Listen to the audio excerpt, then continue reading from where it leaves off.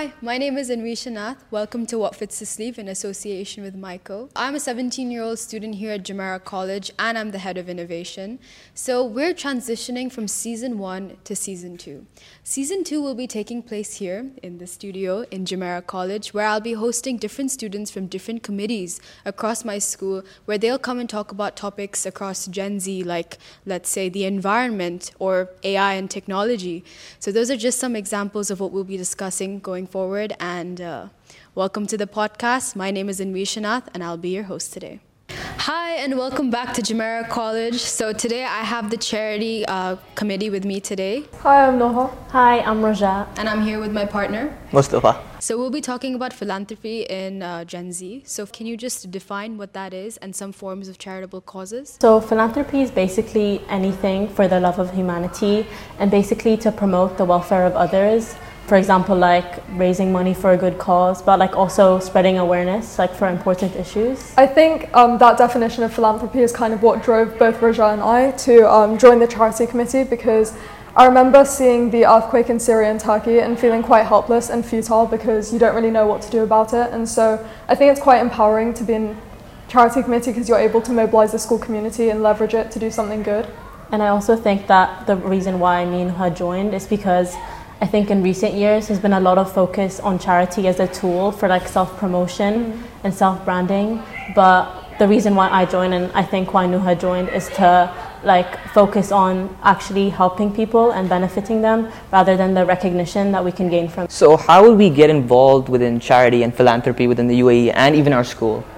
So at JC, charity is like prevalent everywhere. We do a lot of things throughout the year. So for example, Breast Cancer Awareness Month is in October, and every year we sell ribbons and we raise money and donate it to the Al Jalila Foundation. And I think a lot of the projects that JC does for charity are focused on longevity. So we set up schools in underprivileged communities. So it's not just an instantaneous benefit, but it lasts for generations to come.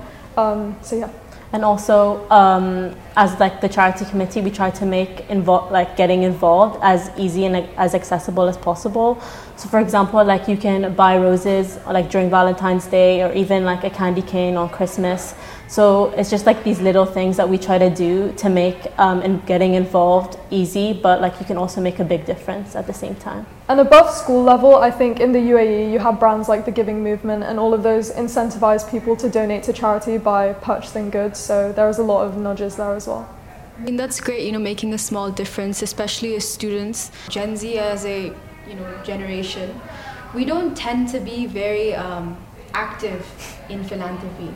How would you encourage students to get more involved in charity causes, and maybe why is there such limited participation in this field? I think I agree with you. Gen Z definitely does not participate as much as preferred.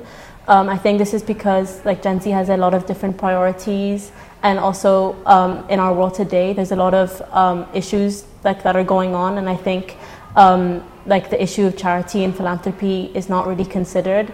But I think what me and Noha are trying to do, especially just at the school, maybe not on a big scale, but just trying to raise awareness about that it is really important, and just trying to make a difference. And although that is true, I think that is changing, because now with social media the world is becoming a lot more interconnected, and I think that develops our empathy a lot because we're able to see what situations look like on the ground. I mean, when you look at the storms in Libya and Morocco, the earthquake, I think we have another level of empathy now because we're able to see what that looks like because of social media.